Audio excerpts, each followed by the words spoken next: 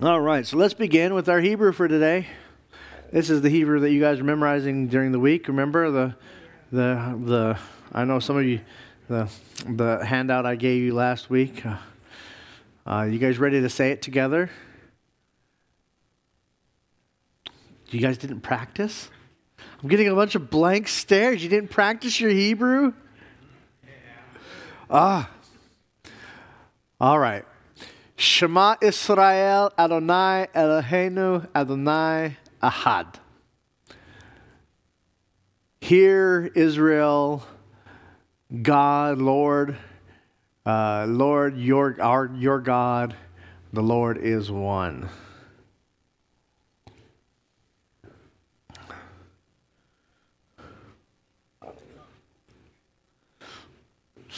All right, keep practicing.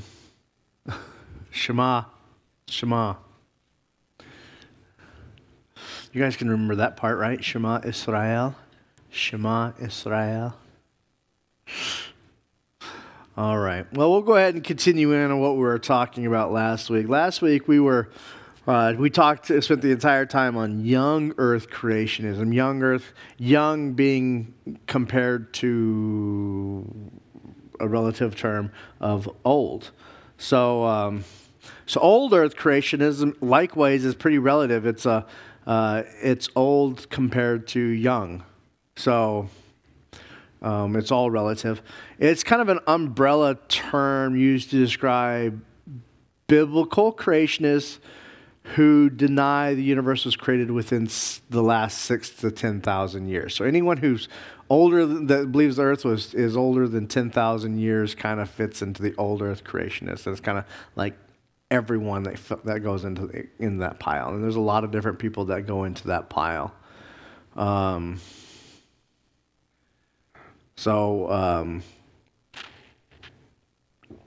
Most of them do not believe that the Bible is talking about a literal 24-hour days in Genesis 1. Rather, old earth creationists believe that God created the universe and its heavens including a literal Adam and Eve, in a much longer time period. Often, some of them will go as old as what science is saying, which is what I think 13 billion at the moment, and some of them, much shorter than that. But anything older than 10,000 is old Earth creationist. So it's kind of an umbrella term. And there's a lot of people and a lot of good, solid theologians that you may or may not have read fall under this pile that don't believe the earth is young earth. It don't believe with young earth creation. I listed a few that you may or may not know, like Norman Geisler, J.I. Packard, Chuck Colson, Francis Schaeffer, Gleason Archer. And you may or may not know any of these names. If you read a lot of theology books, you're going to know some of these names. If you don't, then you probably won't. If you haven't read anything by J.I. Packer, you really should. His Knowing God is a fantastic book.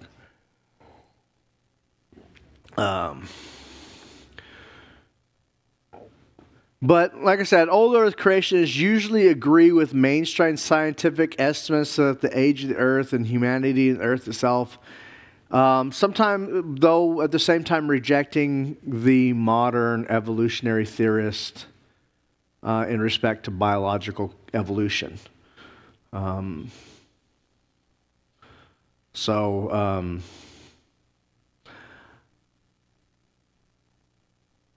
Young Earth and Old Earth do have some things in common, like the belief that there was a universe created out of nothing from some time ago.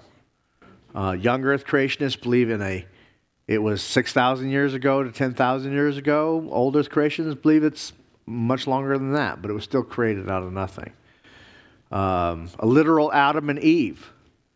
Young Earth and Old Earth creationists both believe in a literal Adam and Eve, though not all people do that.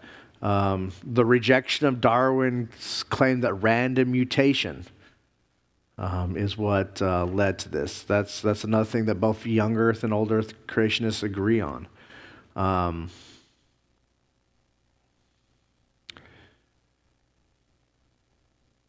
However, old earth, and they often differ on things like when was Adam and Eve created. See, a lot of old earth creationists believe that there was earth and then Adam and Eve came. There was earth already and Adam and Eve came much later. So earth had been around for 7,000 years, 70,000 years, 10,000, and then Adam and Eve came. And interesting enough, I read a mathematician doing some math on this, and he was saying it only takes about 2,000 years for one set of people to become a universal donor. So if we're worried about like the sin of Adam and Eve covering everyone, it only takes about 2,000 years for someone to become a universal donor. That means their bloodline involves everyone in existence has a shared bloodline of going back about 2,000 years, mathematically speaking, which is interesting. I do think I put a link. I put in the bio in your notes in the biography. I think his book is in that section.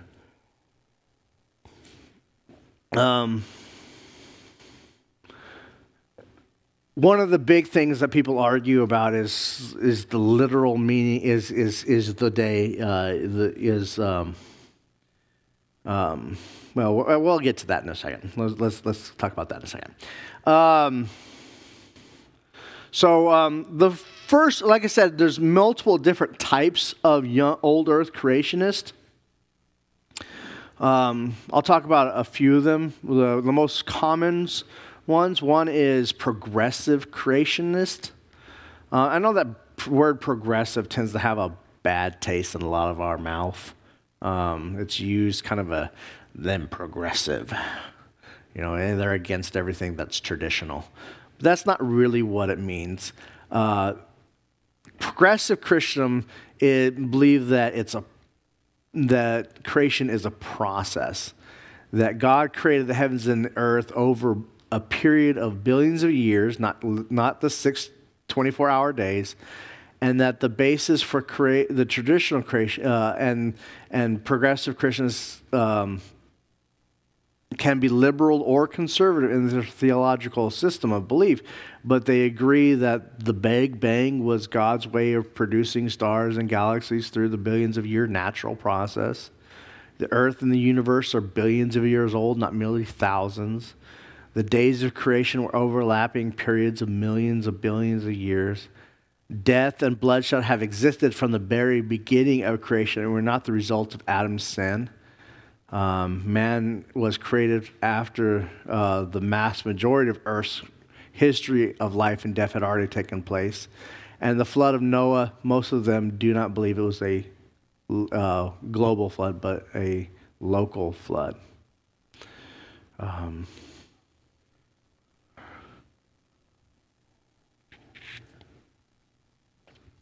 So this is, I think, one of the biggest arguing points that people have with this is, well, one, the literal 24-hour period. It's obviously a 24-hour period. There was evening and there was day.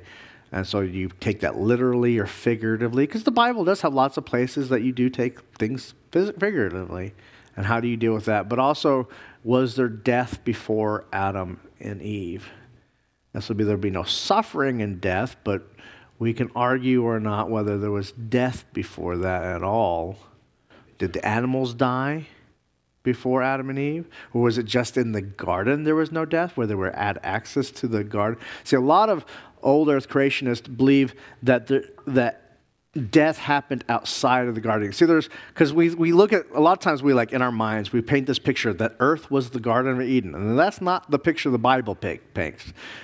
The garden was a place in the east inside of Eden, so it was a garden inside of Eden. So they had this three tiers. You had earth,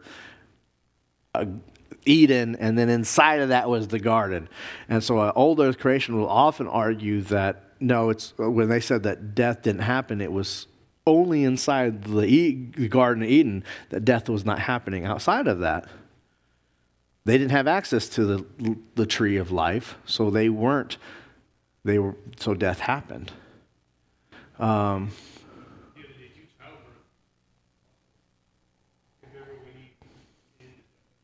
Yeah, it said childbirth will bear you pain. But people will argue, was there childbirth period before that? Or did it just cause no pain? People also argue whether there was rain before the flood. A very literal reading of the Bible, a young earth creationist, very literal reading of the translation will say there is no rain before the flood. The flood was the first time the earth had rain on it.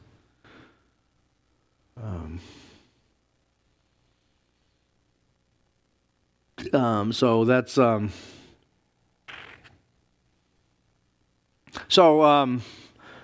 but old earth will reject all that and say it was only within the Garden of Eden that the ideal place was set up, and that was often they will say that that the creation of Adam and Eve brought a new species of human onto earth, where there were already human-like creatures like Neanderthal and stuff like that already in existence. And they were there, and they were living and dying, and young. And then there was a literal Adam and Eve that were created that introduced a new species of human being. And of course, the day, 24 hour. Is it a literal 24 hours? This is probably one of the things that gets argued about the most. The Hebrew word there is yom. Yom. Y-O-M. Yom. And it is used in Hebrew just like we use day in English. Think about all the different ways we use day. When you think of your day, what do you mean? Well, in the Bible, just like in English, it could be, well, it's the time that it's light outside. It could mean the 24-hour period. It could be in my day, which is some kind of undefined time in the past. In that day, at that time, the Bible uses day in all those different ways. Now, the most common way it uses it is the 24-hour period, but it is not the only way it does use it. It uses it to mean all the different things. The same thing we do. I mean, think about it's amazing how many times we use the word day, right? You know, daytime, as opposed to nighttime. We use it. I've heard many of you in this room say "in my day," which means back when you thought things were good. Probably looking back on them, not when you were there, but looking back on them, you thought that was when you were at your prime, maybe, whatever day that was.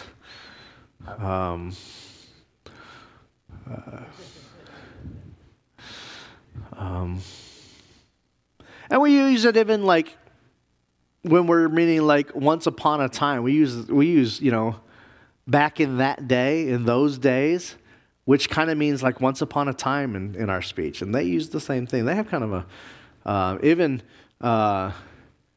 well, I'll talk about this later, but even the Bible starts out with Bereshit bara, which some people argue is more like when God began to create, which is whenever that was, not in the beginning. And we'll talk about that when we'll get there next week.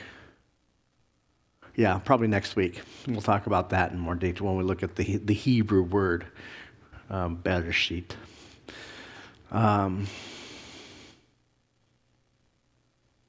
But yeah, so old earth,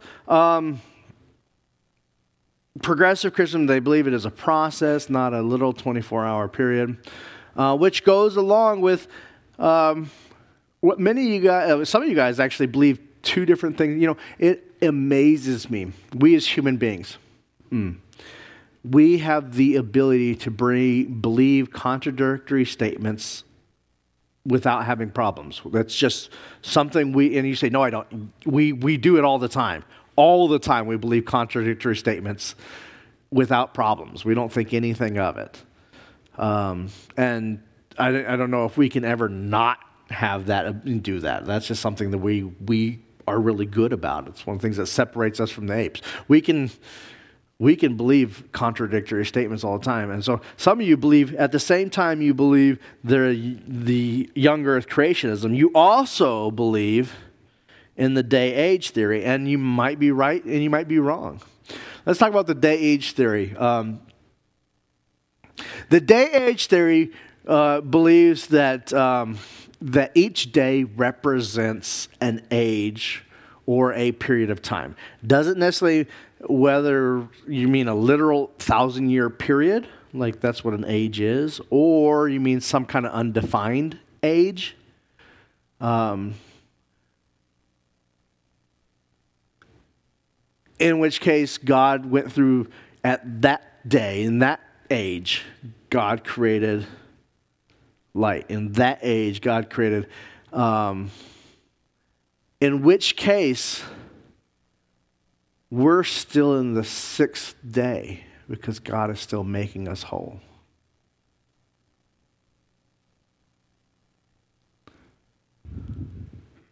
Because, and it's interesting, one of the arguments for this is actually go read your Bible. How do we know when the days end? What's the Bible say? In Genesis chapter 1, I'm going to assume you guys have already read the chapter. That's just one of the assumptions I want to make. So if you have not done that, please do so, because I'm just going to assume you have read the one chapter we're talking about for several weeks. Yeah, more than just the one in the beginning, the whole chapter.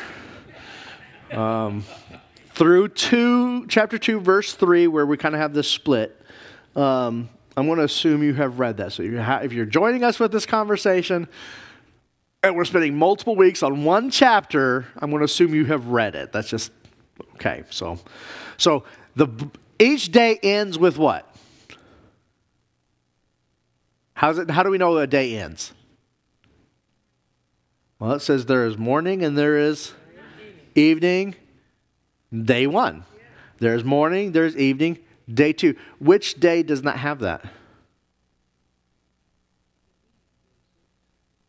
Go read it. Go look it up, guys. You got your Bibles. This isn't a pop quiz. Come on, use your notes. It's an open book study. Come on. Open your Bible.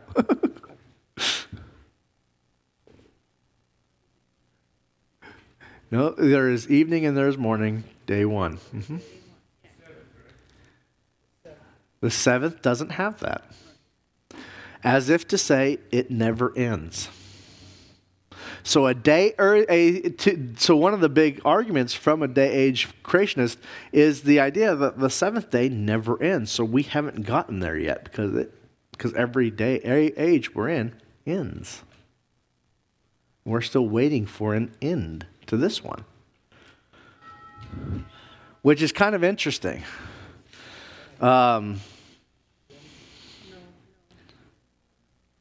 I think that was a phone, guys. So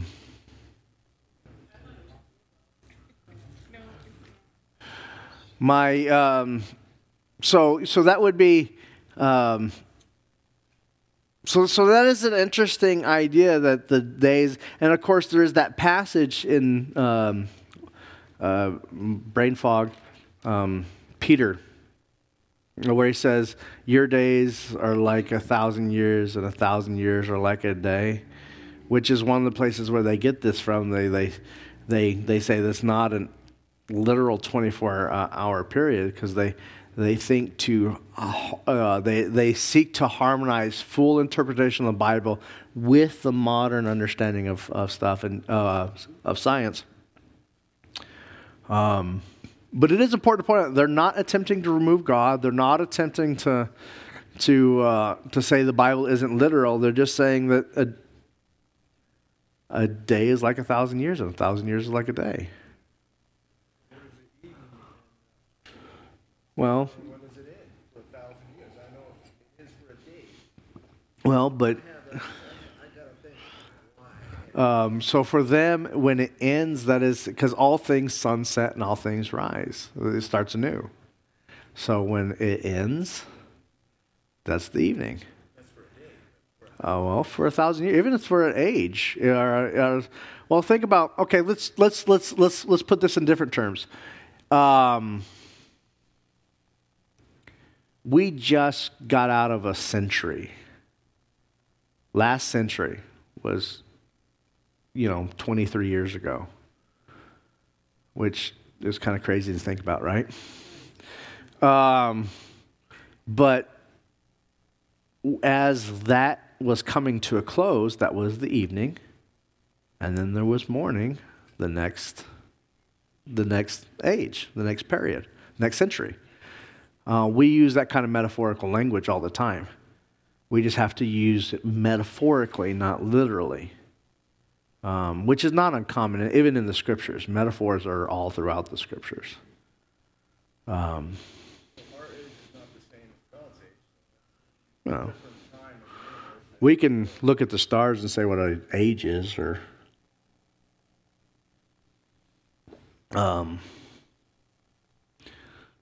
and people argue what exactly that means, but the idea behind the day-age theory is that we are still in the sixth day. Still in the sixth age. We are still being made into what we will be, and when Jesus returns and sets up a new heaven and a new earth, that will be the time, the seventh day, that has no end. And some of you agree that one and the younger theology. It's okay to have, because the Bible sometimes does have multiple meanings in it. We can agree with contradictions and times, multiple meanings. For example, we know that like the prophets, let's take Isaiah. Isaiah was talking a very literal meaning for the people of his time. He was speaking to the people of Israel at his time period. But we can also read Isaiah for ourselves and talk about it in our time period. And they're both right.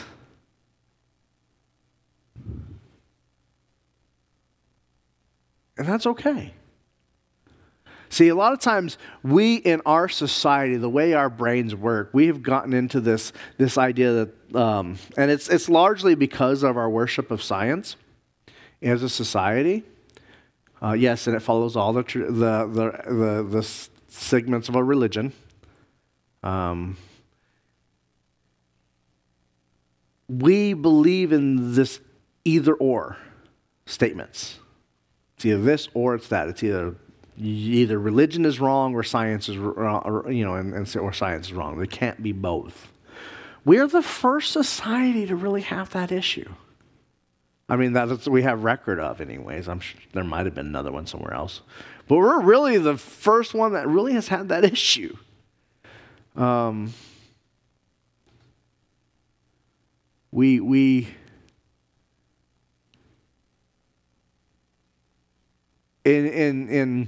many time periods, if you go read a lot of the older commentaries, they will look at the book of Genesis, and they'll look at like Genesis chapter 1 and 2, and we argue: is it one story? Is it two stories? Is it 3 stories? Is it there are 3 different creation accounts? Is there 2 different creation accounts? Is there 1 creation account? And if you look at history, the commentaries, the Jewish commentaries, they said as many as 6 different creation accounts existed in this one, and it's not something they were like arguing over. It was not something that bothered them because they were looking at the metaphysics behind it, not the physics of it. And we get caught up in the physics of something, and I'll probably say this again multiple times as we go through this segment. This week, next week, the week after that. Who has studied physics? Anyone studied physics in this room? Yeah, what is physics? Yeah, let's put it in terms we can understand. Let's take a cake. If we look at physics of a cake, what's in the cake? Well, there's eggs, milk, flour, maybe some oil, sugar. We can look at what's in it. Then we take the whole universe like that. What's in there? Maybe what process we used to make it. Well, we baked it at 350 or for 200 hours because we like it burnt. And, we can we can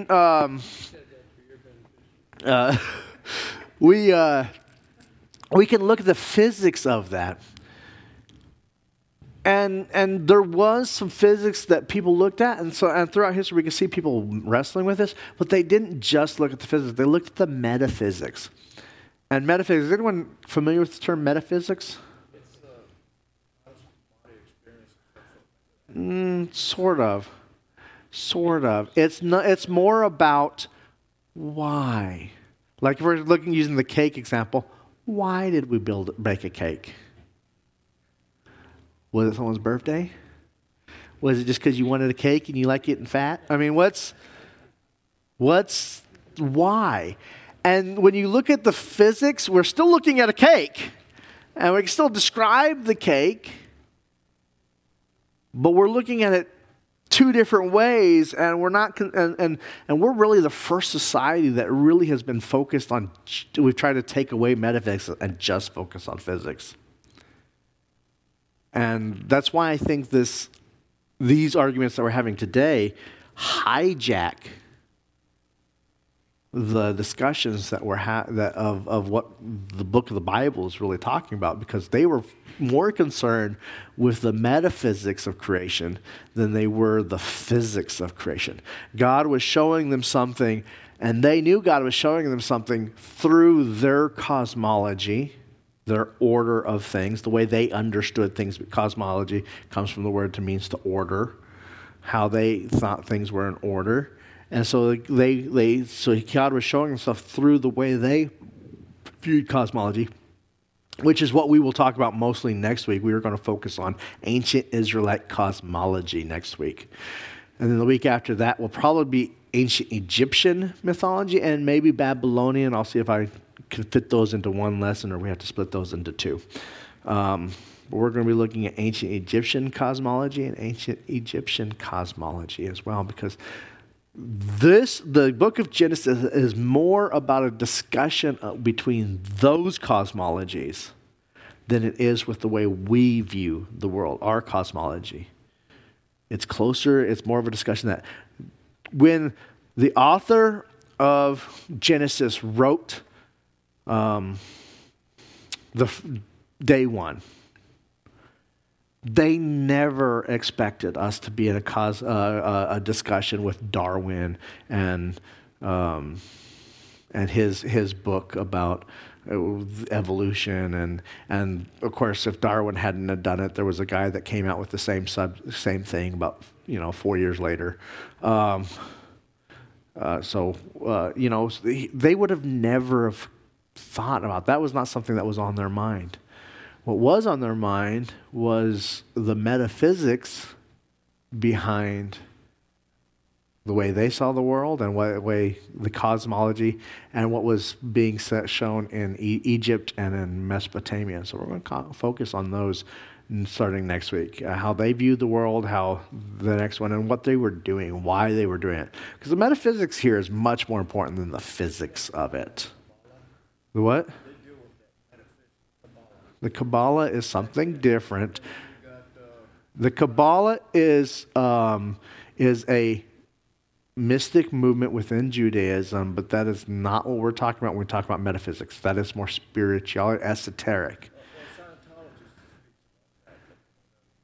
Scientology is written by a guy who wrote science fiction novels for a living. I have read his books. No, but that's not, when we say metaphysics, we're not talking about all that. We're not talking about that. When we say metaphysics, I'm not talking about what they have hijacked that word to mean, or they have, that's not what this means. Metaphysics means we're asking within the physics, why? Why was the purpose of this? What was not the spiritual? We're not looking at the esoteric or the spiritual aspects, such as Kabbalah or Gnosticism or Scientology or any of that stuff.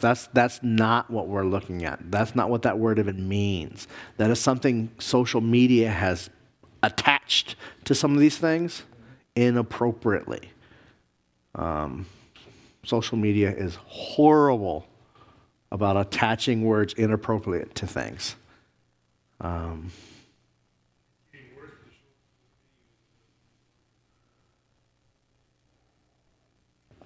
would agree with that. It is getting worse with the shortened context because you get everything out of context.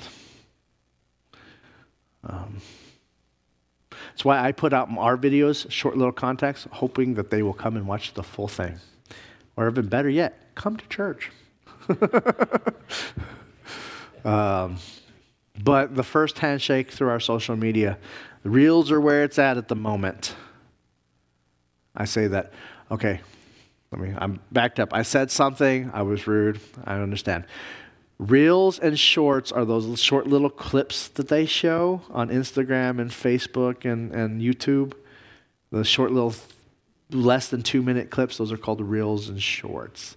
And right now, the algorithm that they use favors those. You put those out, people who share, like, especially share, comment on those things. The more interaction those things get, the more your social media gets played.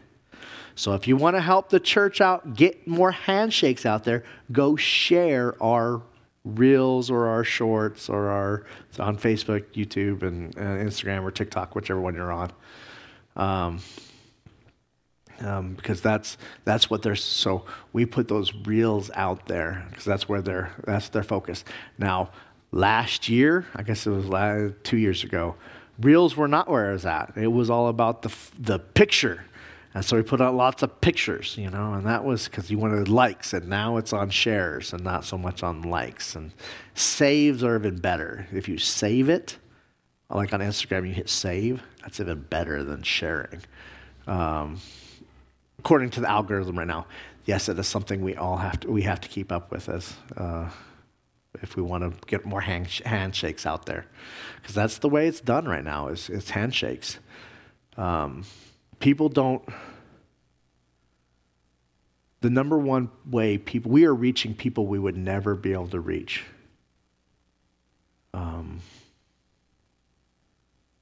Without social media.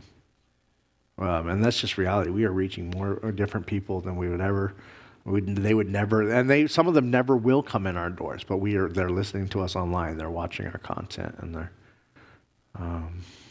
and so it's a wonderful tool that God is using to spread His love, and we're going to be plowing forward in God's love and doing that, and that is really off topic. So let's get back to the Bible. Let's get back to what we're talking about. All right, day-age theory. Next one, the gap theory. How many of you guys have heard the gap theory before?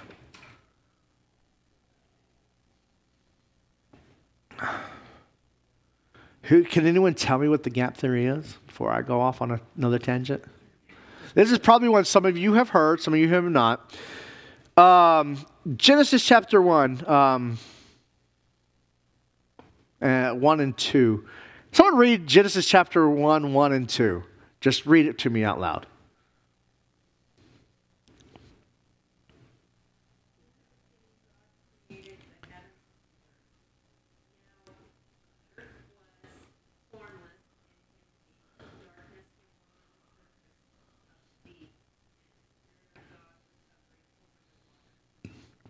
Wonderful. Thank you, Lene. All right. So in the beginning, we'll talk about in beginnings next week. In beginnings, God created the heavens and the earth. Now the earth was formless and empty, or void of life, waste, wild and waste. I read one translation that said it was wild and waste. We'll talk more about that later. But the word that for the gap theory that we want to focus in on is the word, and this is the word was. In the beginning, God created the heavens and earth. Now the earth was. Yeah.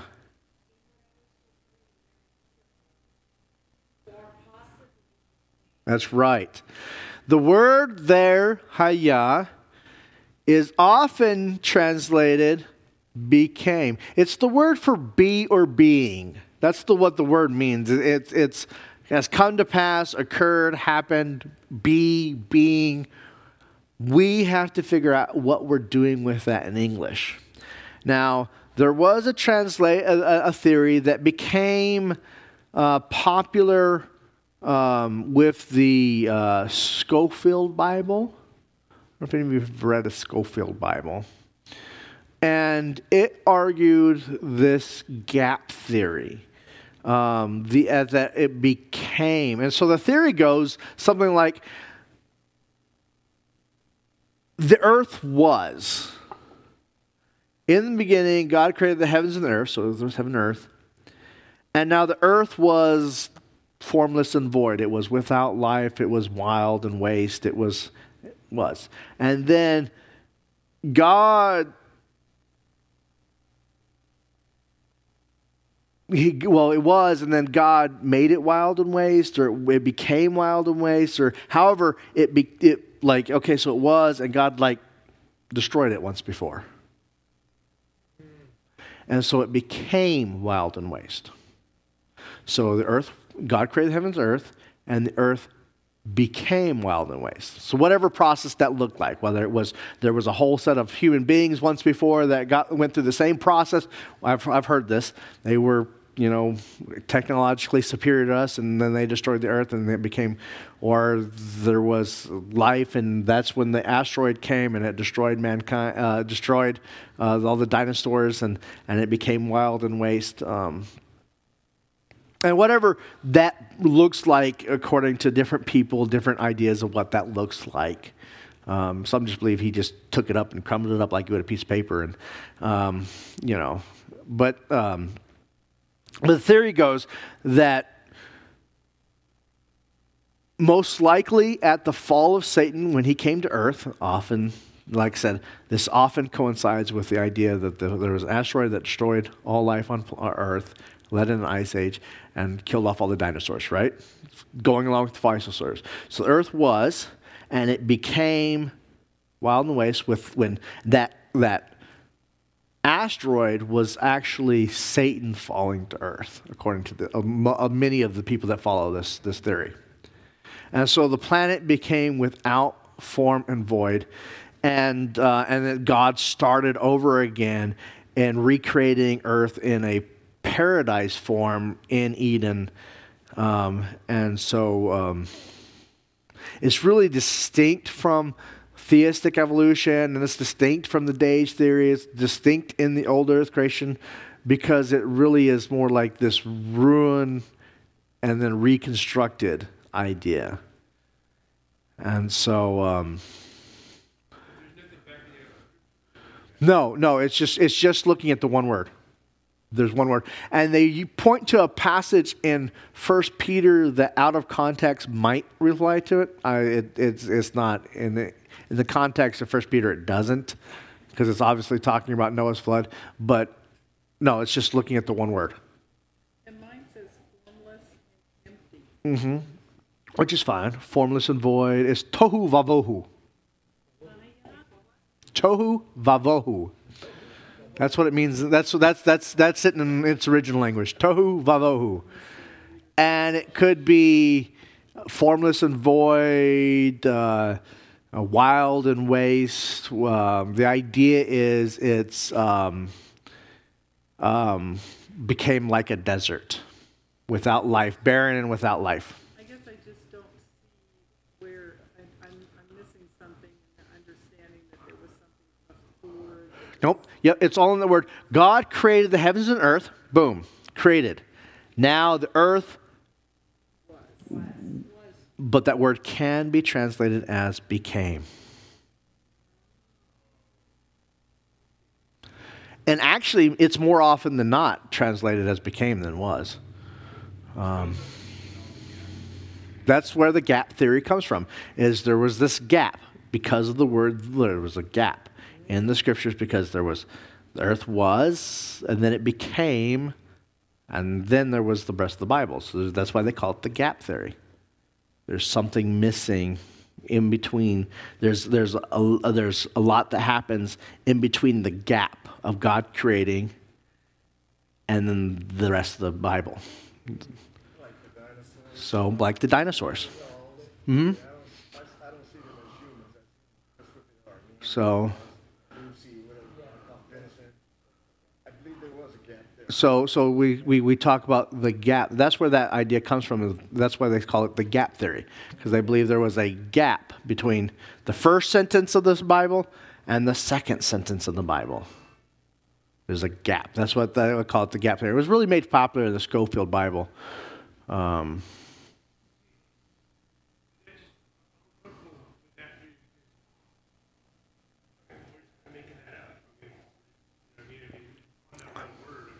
Well, we are using one word to make that translation.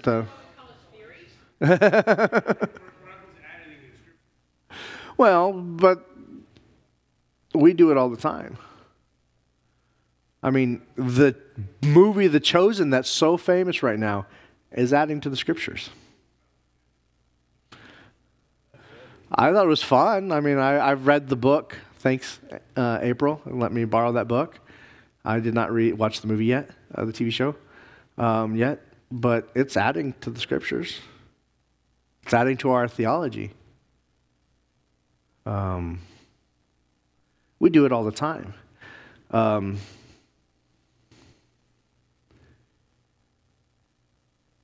I think if we're going to argue against this theory, the biggest thing you have to argue with is the idea that suffering and death happened before Adam's fall. And if you're going to rely on that, that's got to be the biggest argument against it, because suffering and death had to happen. Of course, not everyone believes that suffering and death didn't happen, or that death didn't happen necessarily. This is a different creation, different beings. And so it wasn't referring, when they said sin and suffering and death entered into the earth, they were saying, well, that was only in reference to human beings, which the Bible was talking about, not necessarily animals. And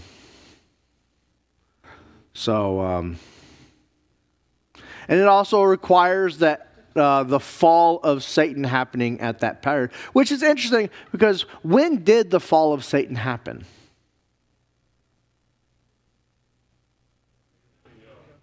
The Bible doesn't even actually talk about it.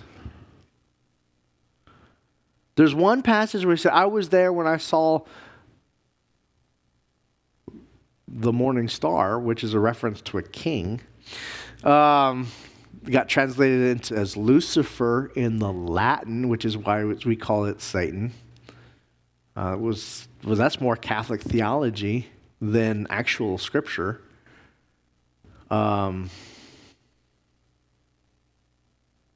Yeah, the Bible doesn't actually talk about it. So we can actually talk about, well, when did angels fall? Of course, some people believe it was in chapter 6 of Genesis. And some people believe it was here in the gap theory. But the Bible doesn't actually say. I know some old earth theorists. I know one guy who believes, I'm not going to say his name, but he believes that the earth is 10,000 years old, which is still young earth theory, creationist, but he believes the reason why he adds that extra 4,000 years because he allows for a time period for Satan to fall. That's not in the scriptures.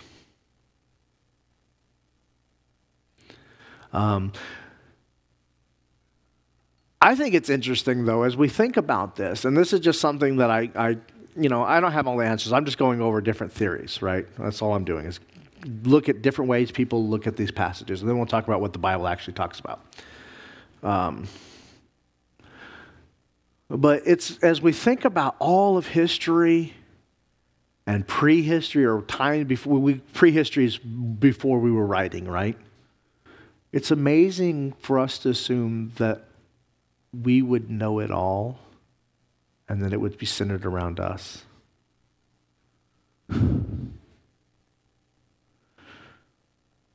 It's awfully egotistical, isn't it? When if we believe God is God, wouldn't all of creation be centered around him? And so whether we have the full story or not,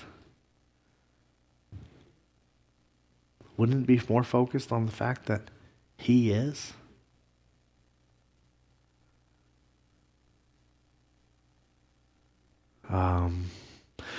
I think that's important to understand,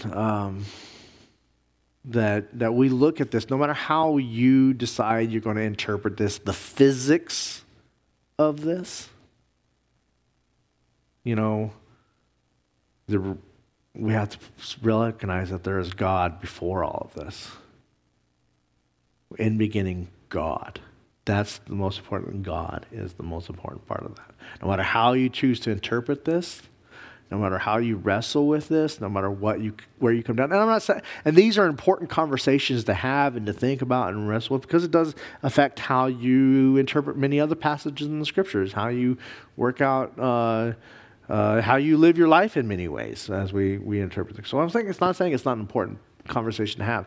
But I'm saying we need to remember that no matter how we interpret the physics of this, God. I'll probably say it again next week, but I remember that I was reading this rabbi, listening to a rabbi. I think I listened to this rabbi, and I'll try to look up his name. But he said that, and you know what? I'll save that for next week. It'll make more sense if I put it if I bring up the words on the board, and I don't have those slides up there. I'll bring that up next week. You guys can look forward to what he was going to say, because I don't have the Hebrew ready for that. It makes more sense if I put that up. But the reality is in the beginning, God, and that's the most important part about it. Is God comes before all of it.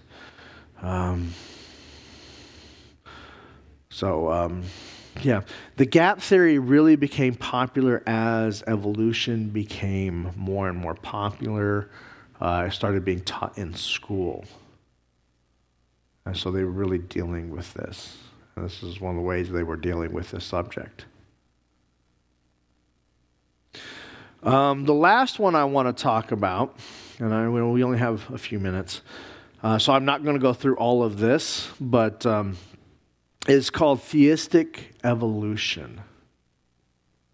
Theistic evolution. And this viewpoint comes from more of a deistic. Remember when we talked about in our church history class, we talked about deism?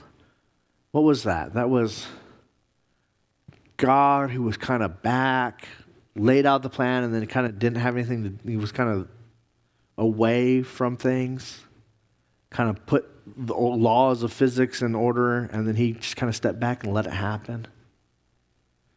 And theistic evolution kind of comes out of that mindset, that God put into place the process of evolution to create the man he wanted.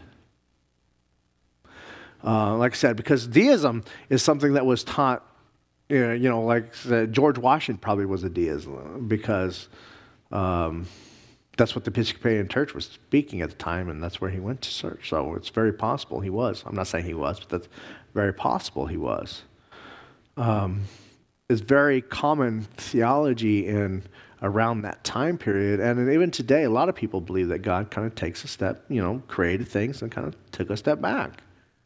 And every now and then he comes in and gets directly involved, like Jesus. But for the most part, he kind of just lets things happen.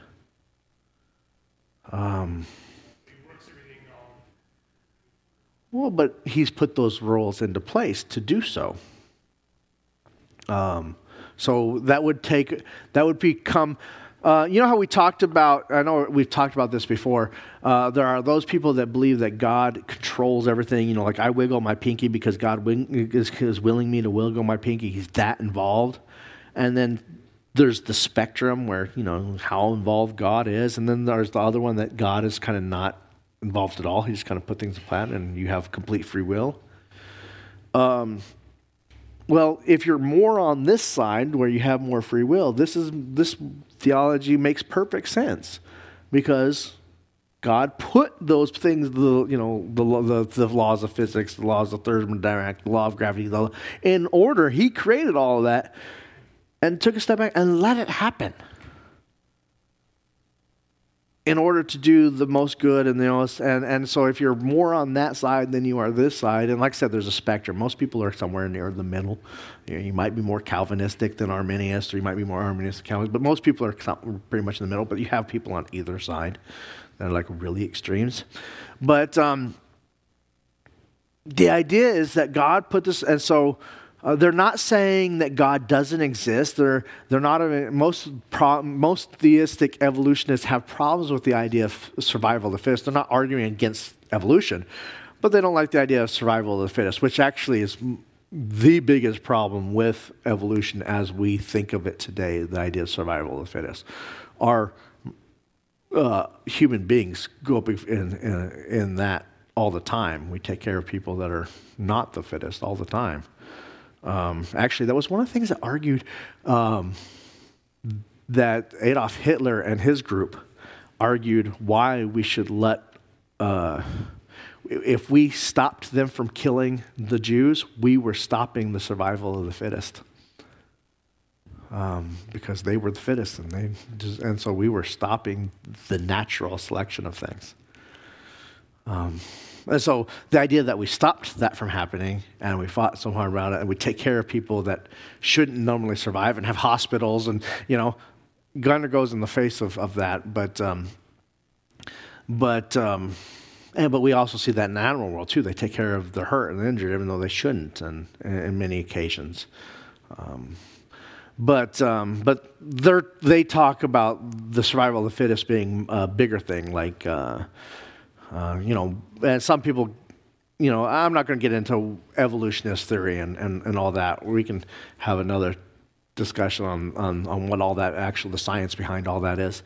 But evolutionist theorists, they said that they're not arguing. They're just saying that God put this process into place and let it happen, and it did exactly what it was supposed to do.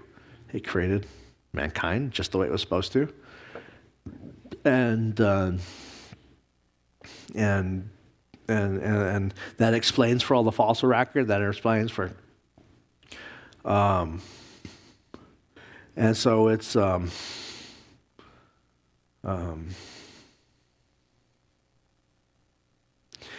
often there's actually some theistic evolutionists are old Earth creationists, and actually there are young Earth creationists that are theistic evolutionists too.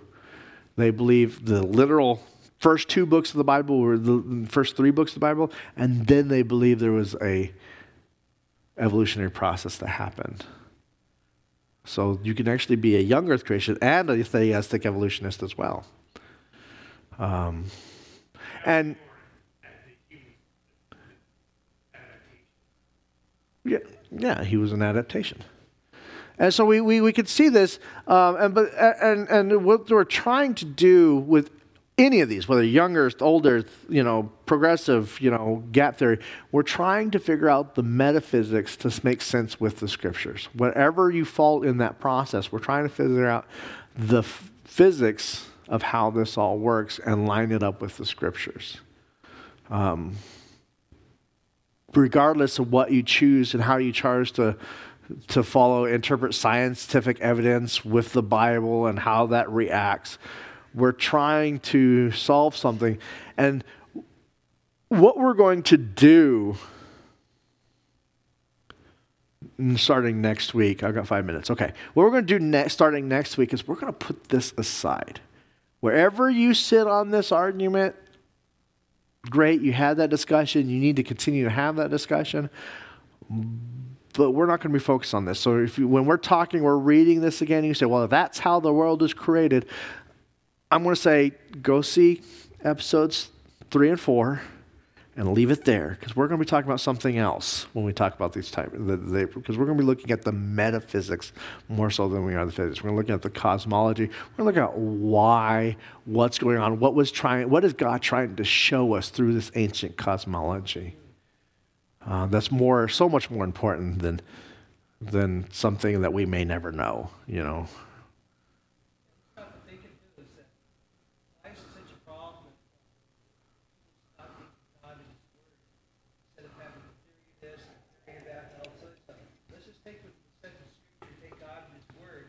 Well, but we say what God has ordered, how we interpret that changes.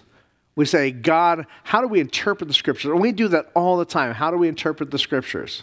We say, take God at his word.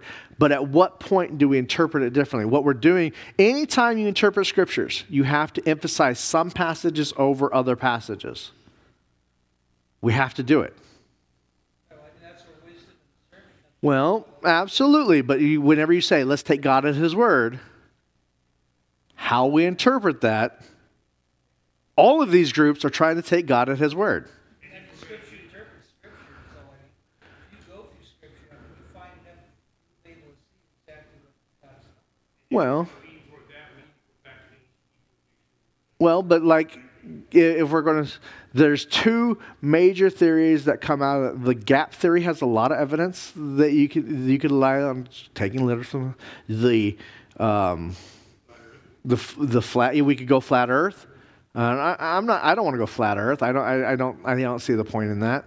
But there's more evidence for that, taking God literally out of his word, than there is. So how do we interpret this?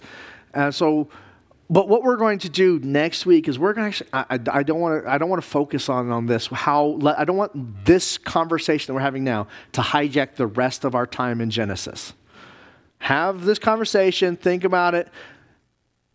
But next week, we're going to be focused on what they saw the world as, and then we're going to start looking at the ancient Egyptians and the ancient Mesopotamians, and then we're going to look at, and we're going to be looking at the Hebrew, and we're going to start looking at what was God trying to show us through this ancient cosmology? What was God showing us? What's being done? Because it's so much more of an important conversation than the physics of how this happened. That's like arguing the physics of how the earth is going to end. Will it be, is God going? The sun is going to destroy us. The rainforests are all going to die up. The nuclear war. We start arguing the physics of how the earth is going to end. We miss the fact that God is coming back. And a lot of times I think that's what we've done. Instead of focusing on the what God is showing us in the beginning, that he created something and he's doing something and he's showing us something in the front, we've taken the same attitude like that instead of that if we were to say, okay, if we were to say, well, in the Old Testament, in the New Testament, it says that there's going to be a nuclear war and America is going to attack. I mean, because they're the great eagle and we start looking at the physics of how this works out. And I've read plenty of books talking about the physics of the end of the world based on the Bible. And what we're doing is we're missing a conversation that we really need to be having. And so what we're going to do is we're going to put this conversation aside. Okay, we had it. We're done. And we're going to put it aside. Next week, we're going to be looking at Bereshit, Bara, and what they saw. All right? All right, so I don't want to have this conversation. Let's move forward. All right, anything else we need to talk about? How much do you think the Creator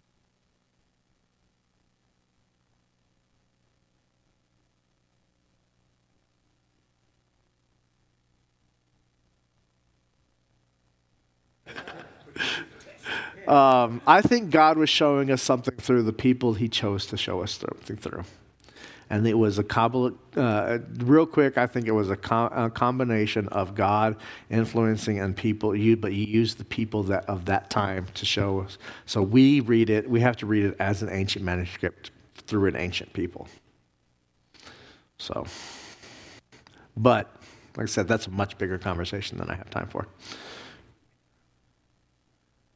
All right, let's pray and we'll be dismissed. Father God, Lord, I praise you today, Lord. I pray that you help us to work through beliefs, Lord. Help us to not let the world and Darwin and science hijack not just the physics, but hijack the conversation that we need to be having with you. As you have written the scriptures, help us to have conversation that actually is helpful for our lives, and that we can grow and become better because we're having a conversation with you, that you're really trying to show us who you are and your glory and your love and your life and why we are.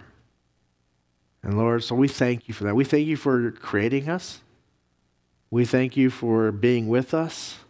We apologize for that times we've wronged you and deserving of destruction. But Lord, we thank you for saving us and leading us on this path that leads to righteousness. In Jesus' name I pray. Amen.